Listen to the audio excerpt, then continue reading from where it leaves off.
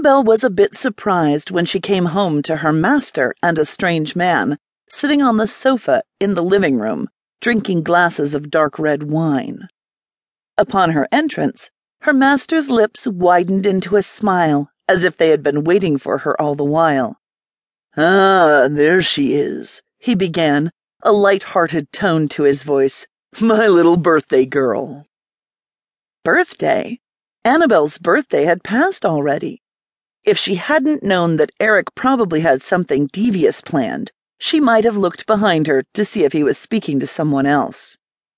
"How does it feel to just turn 18? The look that he gave her told her that she should just play along. No different than 17, Annabel shrugged, glancing at the other man on the sofa. He appeared to be the scholarly type, much like Eric, and seemed to be around the same age, which would have made him almost old enough to be her father. Nervously, he shifted his weight, yet there was a hint of anticipation about him that she couldn't quite put her finger on.